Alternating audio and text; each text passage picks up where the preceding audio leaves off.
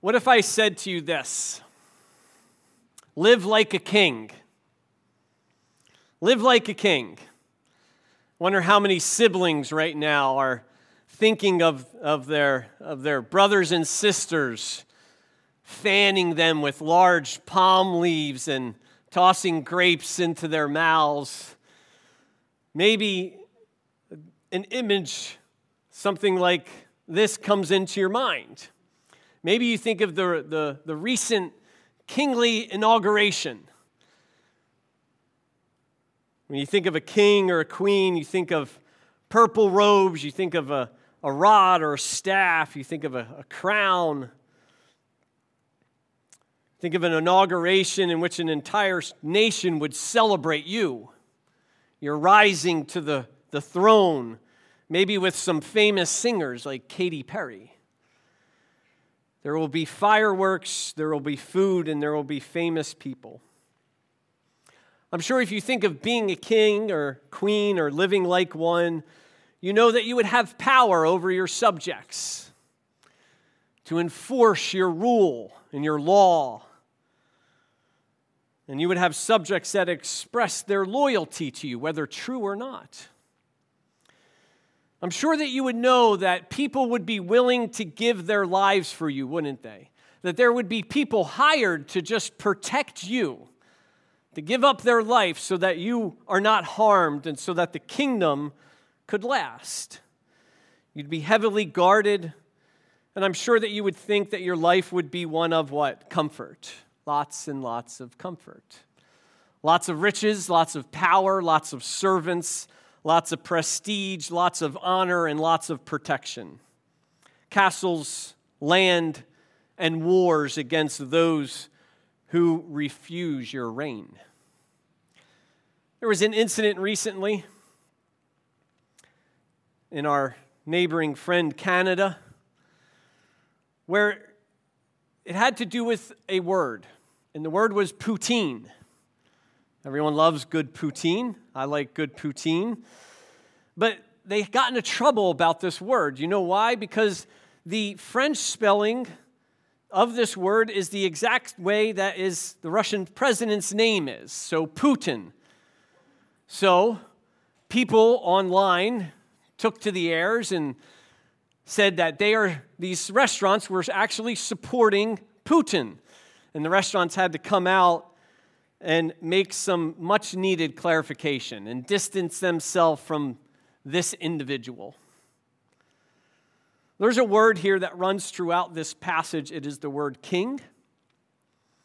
Jesus' kingship, his kingdom, and it is a word that needs real good clarification, and that's what Jesus does for Pilate, for those who are reading this book originally, and for us here today. And I cannot express to you, in the political, cultural, and social climate that the Church of Jesus Christ finds itself in, this truth is monumental. If we get this wrong, we get a lot wrong, folks.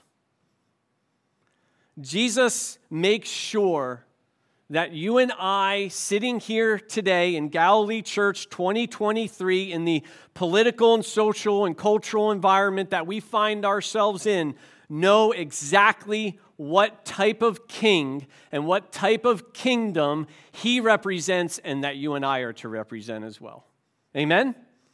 All right, so let's dig into this. There are three principles that we are going to be looking at today regarding Christ's kingship or his kingdom. The first one is its origin directs our operation, verses 35 through 36. So I'm going to start at 33, and then we'll get into the main point there of what he says.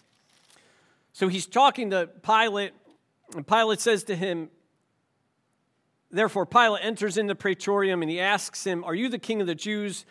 And Jesus wants to know if he's saying this on your own initiative, Pilate, or did others tell you about me? And what follows is a clarification of this idea of king, so that Pilate has no confusion as to what he's talking about. So when Pilate answers, he says, "I'm not a Jew, am I? Your own nation and the chief priests delivered you to me. what have you done? Jesus answered, and so begins the clarification. My kingdom is not of this world. If my kingdom were of this world, then my servants would be fighting, so that I would not be handed over to the Jews. But as it is, my kingdom is not of this realm.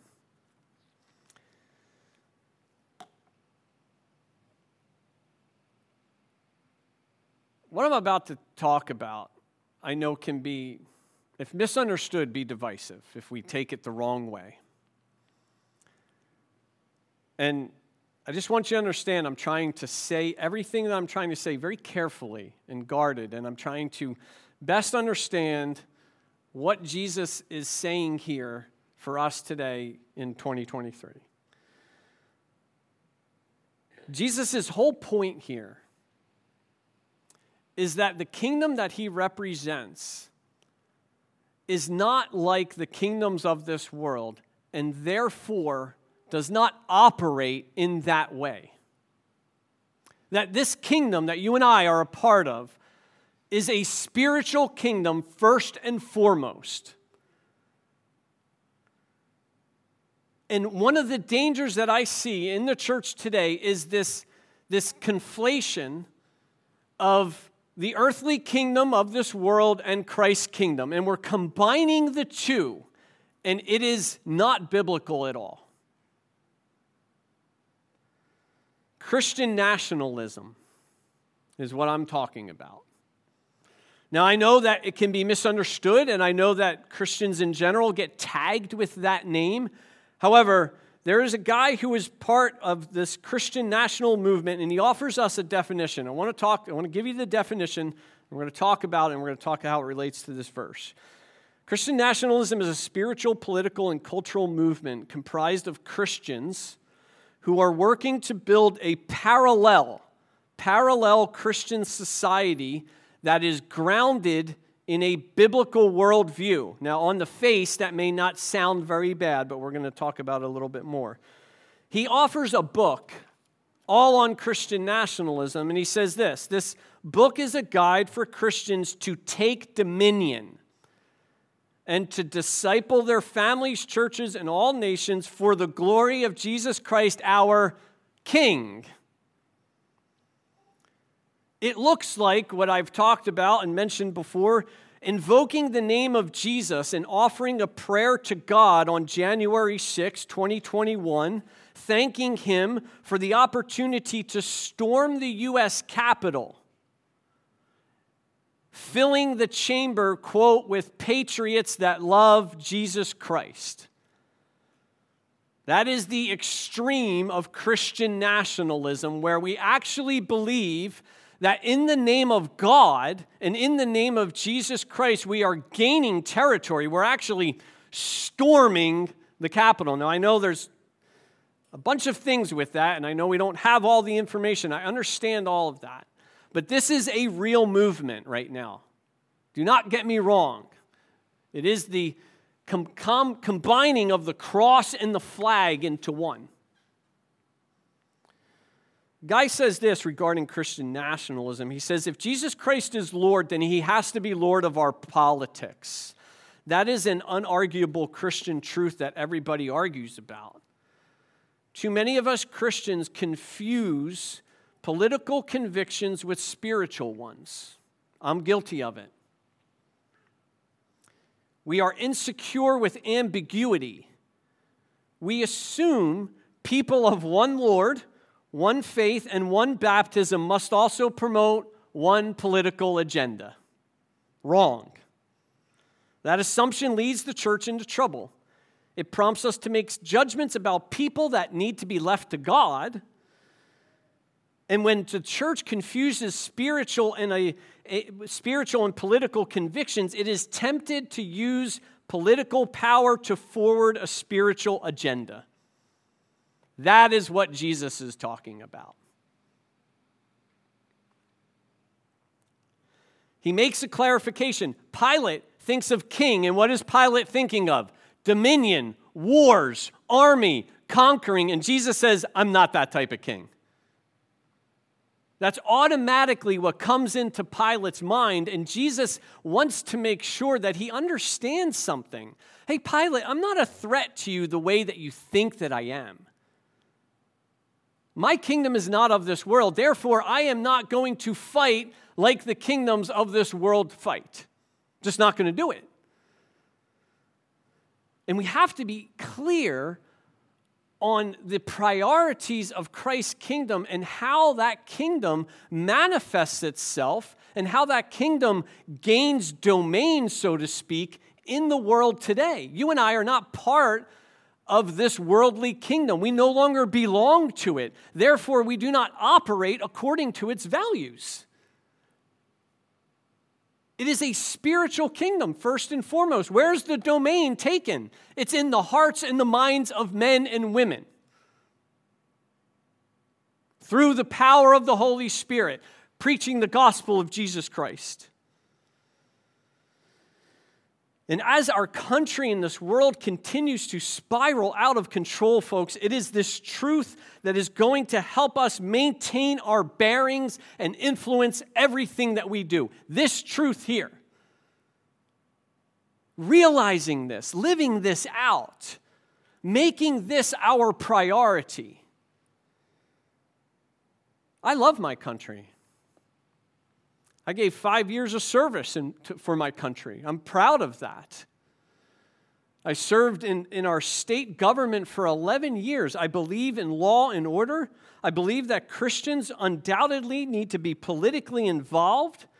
I believe we need to fight for justice and for the rights of those who cannot. However, this country is not where I find my primary citizenship. It's heaven. It's heaven. And because it's heaven, everything I do is shaped by that truth. That's the country I am truly fighting for. And our life here in America needs to be shaped and guided and grounded in what Jesus is saying here. Our kingdom is not established through worldly methods. They are not the enemy. They're not the enemy. Do we all agree upon that? Our enemy is not flesh and blood. Our enemy are the principalities and the powers that rule this realm, which they are enslaved to. Those people out there are the ones we are actually fighting for. We want them to be a part of our kingdom. And we are not to use the means of this world to gain them in that fashion.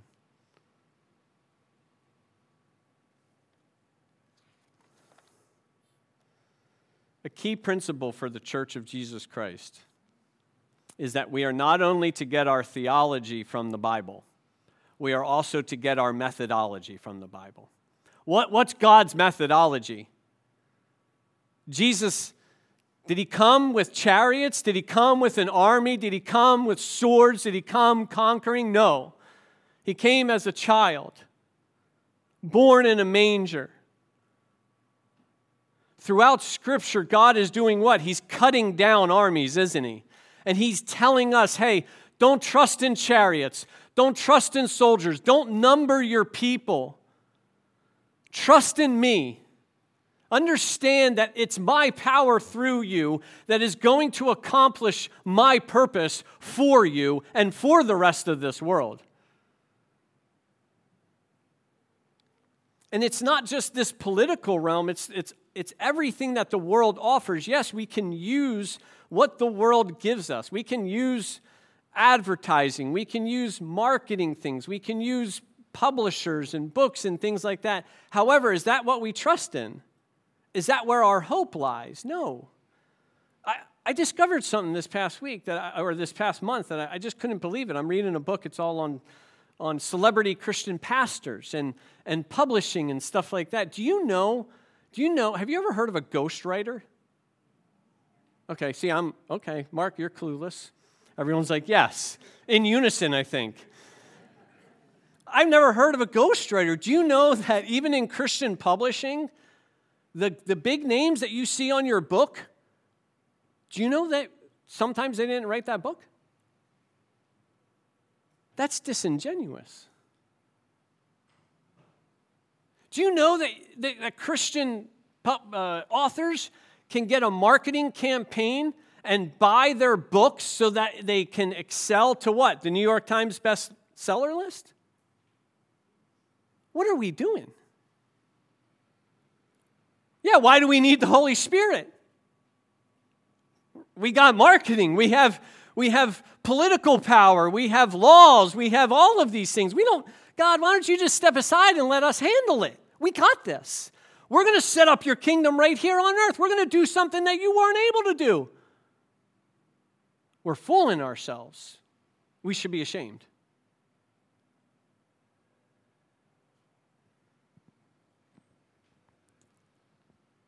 His kingdom is not of this world. And therefore, we don't trust in this world. His kingdom does not grow in that way. How does it grow? Glad you asked. Its expansion is through the proclamation of the truth of the gospel. That's how it grows. Verses 37 through 38a. Therefore Pilate said to him, "So you are a king?"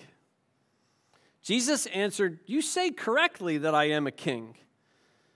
For this I have been born, and for this I have come into the world, to testify to the truth.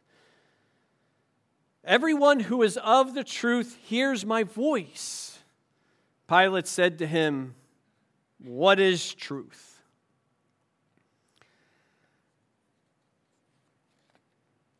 How did Jesus do it?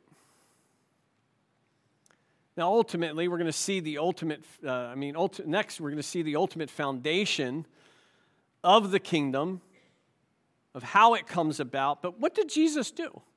Maybe Jesus didn't have the marketing tools that we have today. Actually, do you know Jesus at one point did have a self-elected campaign manager? If you had to guess, out of all the apostles, who was the self-elected campaign manager, who would you say? Who? Peter. Yeah, there you go, Peter. Yes, believe it or not, Peter stepped up and wanted to actually help Jesus with his ministry. In Mark, in the beginning of the gospel, which is absolutely crucial because it sets the tone for how Jesus is going to expand his kingdom, Jesus just heals his mom, right? And he's healing all these people, and Peter's all excited. Why? Because all these people are coming to him. And Jesus goes off, he takes a little rest, and then Peter wakes up. Peter comes to him, he's like, "Where have you been? Everybody's here. You're missing out. We got all these people. The healings, you got to keep up the healings and the miracles because they're really, really getting a great, great crowd, Jesus. This is great. Let me just take over. I got buttons, I got balloons, I got banners, I got everything. We're just going to blow this thing up." And what does Jesus say to him? "No, I need to go into the other villages or the towns, which mean smaller locations, rural locations, to do what? To heal and to act miracles and to conquer? To do what? To preach. To proclaim the gospel. It is a primary aspect of his mission, and it's the primary aspect of ours. How do we conquer? Right here. We proclaim the truth of Jesus Christ. We answer Pilate's question to the world. We proclaim that he is king. We proclaim that he is truth. We proclaim that he is the way. And we proclaim that he is life.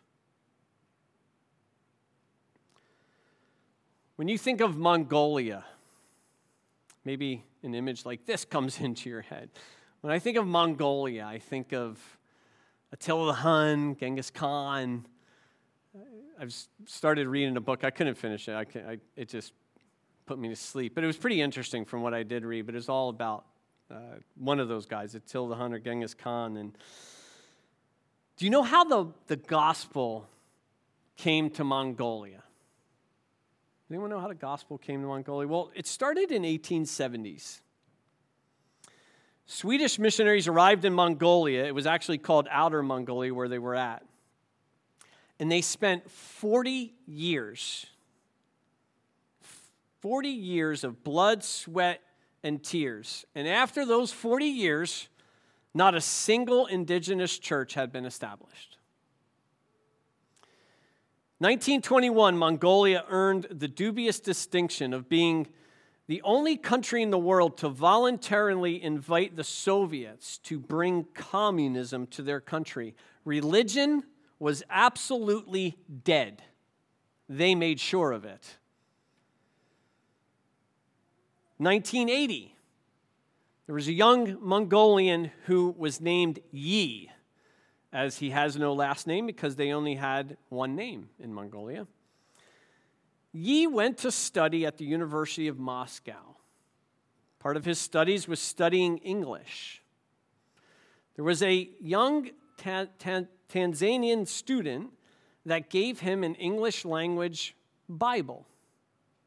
Yi then studied the Bible for 7 years and returned to Mongolia, rising to a top English interpreter position with the government.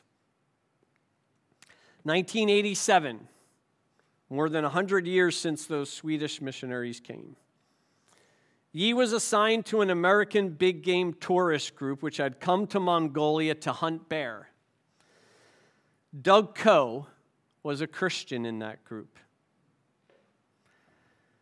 During the hunting trip, Yi found the opportunity to secretly ask Doug one question.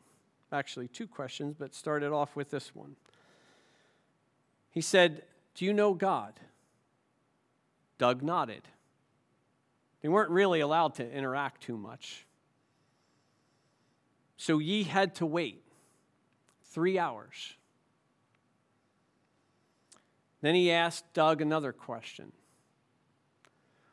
"What is his name?" Doug replied, "Jesus Christ." On a cold day in November 1990, Yi was ordained an elder of the first Mongolian church in the history of the world. That's how Christ's kingdom conquers.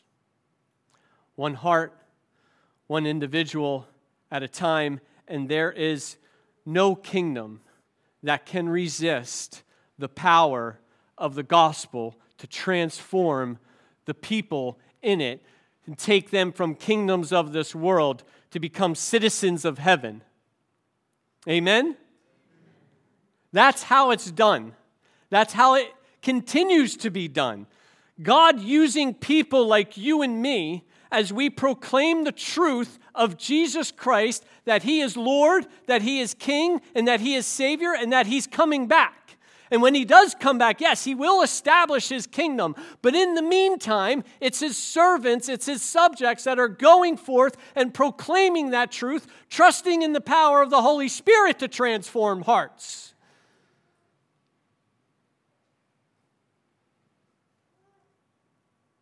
I don't care how young you are. I don't care how old you are. I don't care what education level you have. If you have the Holy Spirit, you can conquer kingdoms. That's how it's done. The question is, do we believe it? Maybe that's why the church isn't growing. Maybe because we're trusting in all these foolish worldly things. We're not dependent on Him.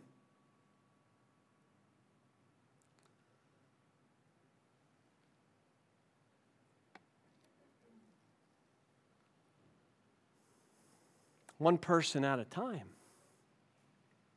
One heart at a time. One heart at a time. That's how you and I became Christians. Isn't it? Is it any different?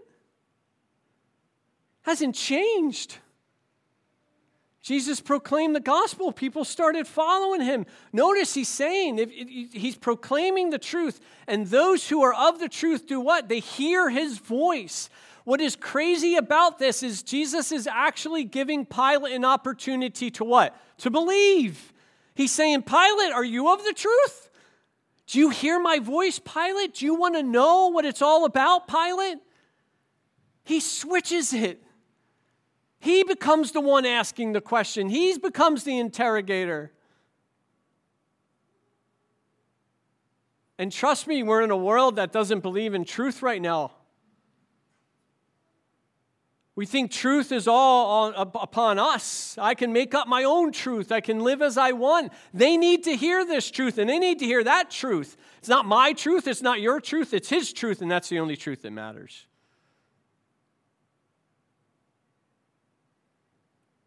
And there will be pilots of this world that will refuse it or pretend to like it to a certain extent.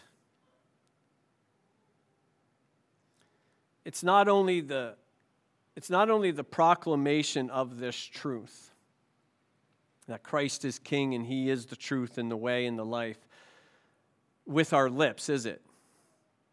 Notice what he says when he says, those who are of the truth hear my voice. They hear me. What does it mean to hear?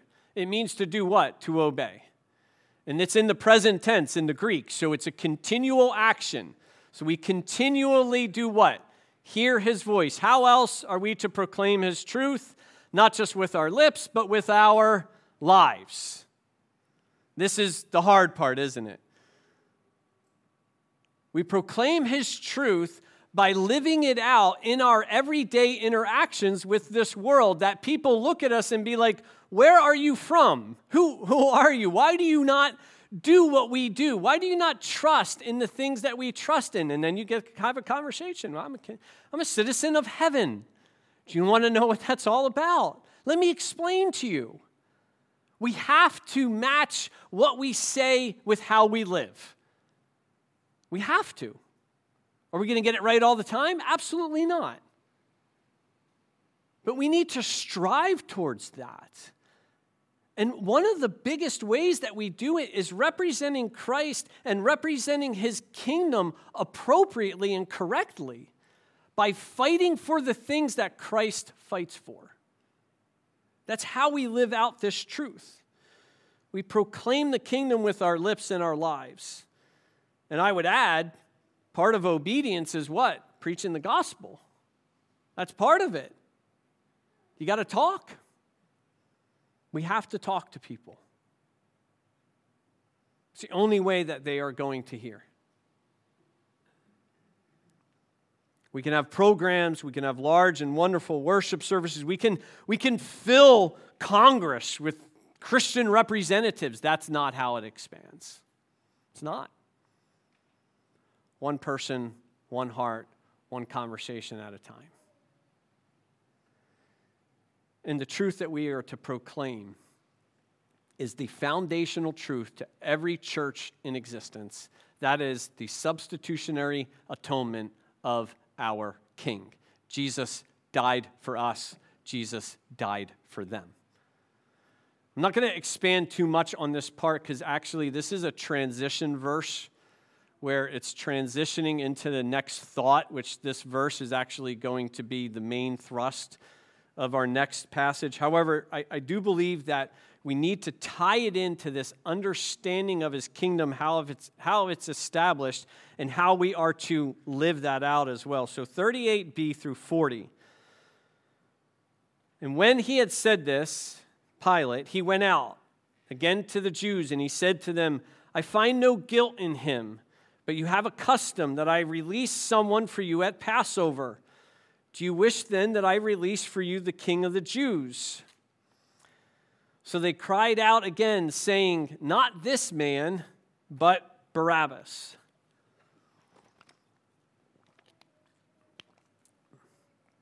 We said before that most kingdoms try to protect their king. Because if the king falls, guess what happens? The kingdom is done. A notable example comes from the Allied invasion of Normandy on D-Day, June 6, 1944. British Prime Minister Winston Churchill desperately wanted to join the expeditionary forces and watch the invasion from the bridge of a battleship in the English Channel. U.S. General Dwight David Eisenhower was desperate to stop him from doing so, but he could not sway him. When it became apparent that he could not be dissuaded, Eisenhower appealed to the higher authority, King George VI. King George went and told Churchill that if it was the prime minister's duty to witness the invasion, then it was the king's duty as well. Churchill at that point knew that he could not risk the king's life like that, so he eventually backed down. The king needs to stay alive. If the king doesn't stay alive, guess what? The kingdom's in trouble. Well, guess what? That's not how Jesus' kingdom worked, did it? The king actually dies for the subjects. And not just the subjects, the people who were the king's enemies. Barabbas is no mere accidental character here, is he? It is absolutely crucial that we see this substitutionary point. Barabbas represents absolutely every single one of us. What's interesting is the incident with Barabbas actually places Pilate in a unique position. Barabbas was not just a robber. He was most likely an insurrectionist who committed murder. So who was the real political threat? Barabbas was. Jesus wasn't. Now Pilate is placed in this position, and the people are crying for the person who is the real rebel. They are crying for the one who is what? Truly guilty, the one who represents each and every single one of us, and I think we tend to forget that. Paul often reminds us of where he has taken us from, where God has taken us from. Ephesians 2:3, among them, we too, you and me, formerly lived how? In the lust of our flesh, indulging the desires of the flesh and of the mind, and were by nature children of wrath, even as the rest. One of the most important truths that we need to get in our hearts, in our minds, in our heads, is that apart from the grace of God through the death, burial, resurrection of Jesus Christ, you and I would be in with the throngs. All of us. And even in that grace, even with the Holy Spirit, we kind of dabble still, don't we? So who are we to say that these people are beyond salvation? Who are we to condemn this world when Christ died for them just as much as he died for us? Humility, mercy, compassion, grace. We're all Barabbas, but God. Isn't that where he goes next in Ephesians? You did all this, but God, not but us, not but me, not but my works, not but my interesting abilities, but God, by his what? Mercy and grace. Changed all that, didn't he? I type in Barabbas, and that's the picture that comes up. I don't know if that's from The Chosen, or does anyone know what that is from a movie? But that guy is not good looking. And it's funny because but guess what? Look in the mirror. Spiritually apart from Jesus Christ, we all look like that. Don't we? Jesus Christ takes the place of Barabbas. Jesus Christ takes the place of you and me. Jesus Christ died for those people out there that we think look just like this. Didn't he? The kingdom of Christ is made up of many, many people who are like Barabbas. And it's only Christ's mercy. He dies on behalf of the subjects who are in rebellion. Doesn't he say that? While we were yet sinners? When we were at enmity with God? When we were his enemies? Do we see a pattern here? If that's the case, if that's how the kingdom is established, and every church is grounded on this truth, and you and me are no better than this man right here, then how are we to live out in a world that are filled with people like that? With mercy, grace, and compassion. And proclaiming the truth, knowing that the same grace and the same mercy that saved you and me is the same grace and the same mercy that can save them. No one is beyond God's reach in his kingdom.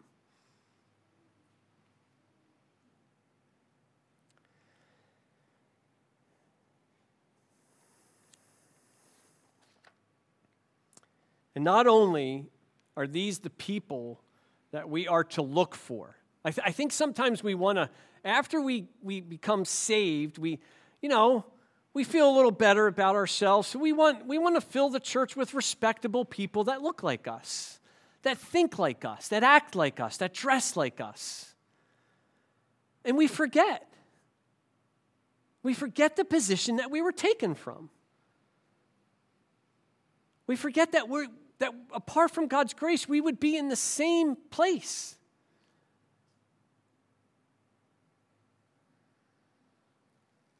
And not only do we proclaim this truth to individuals such as Barabbas, but we live it out, don't we? Who are we to sacrifice for? Them. Them.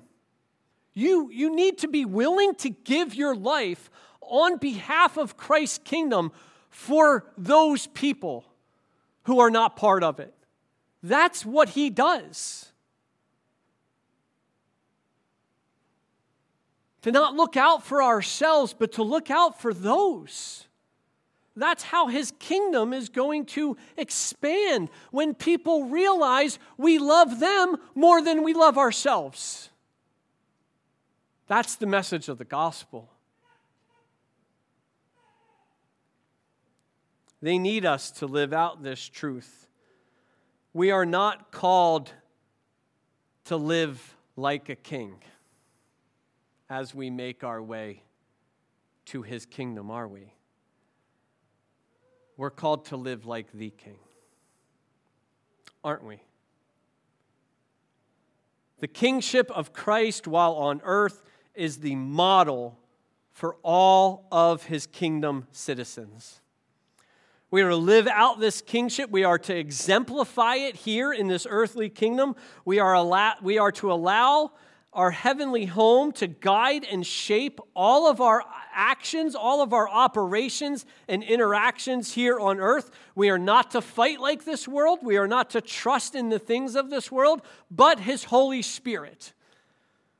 Our weapons are not guns, they are not laws, they are not politicians. It is the word of God proclaimed by the people of God with their mouths and with their lives as we make our journey home. And the truth that establishes this kingdom is the sacrifice of its king, a truth that we preach and a truth that we exemplify even at the expense of our own lives.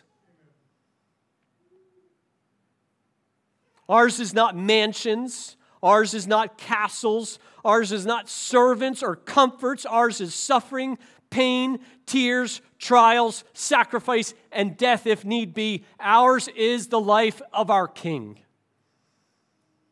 Father, we do not deserve what you have given us.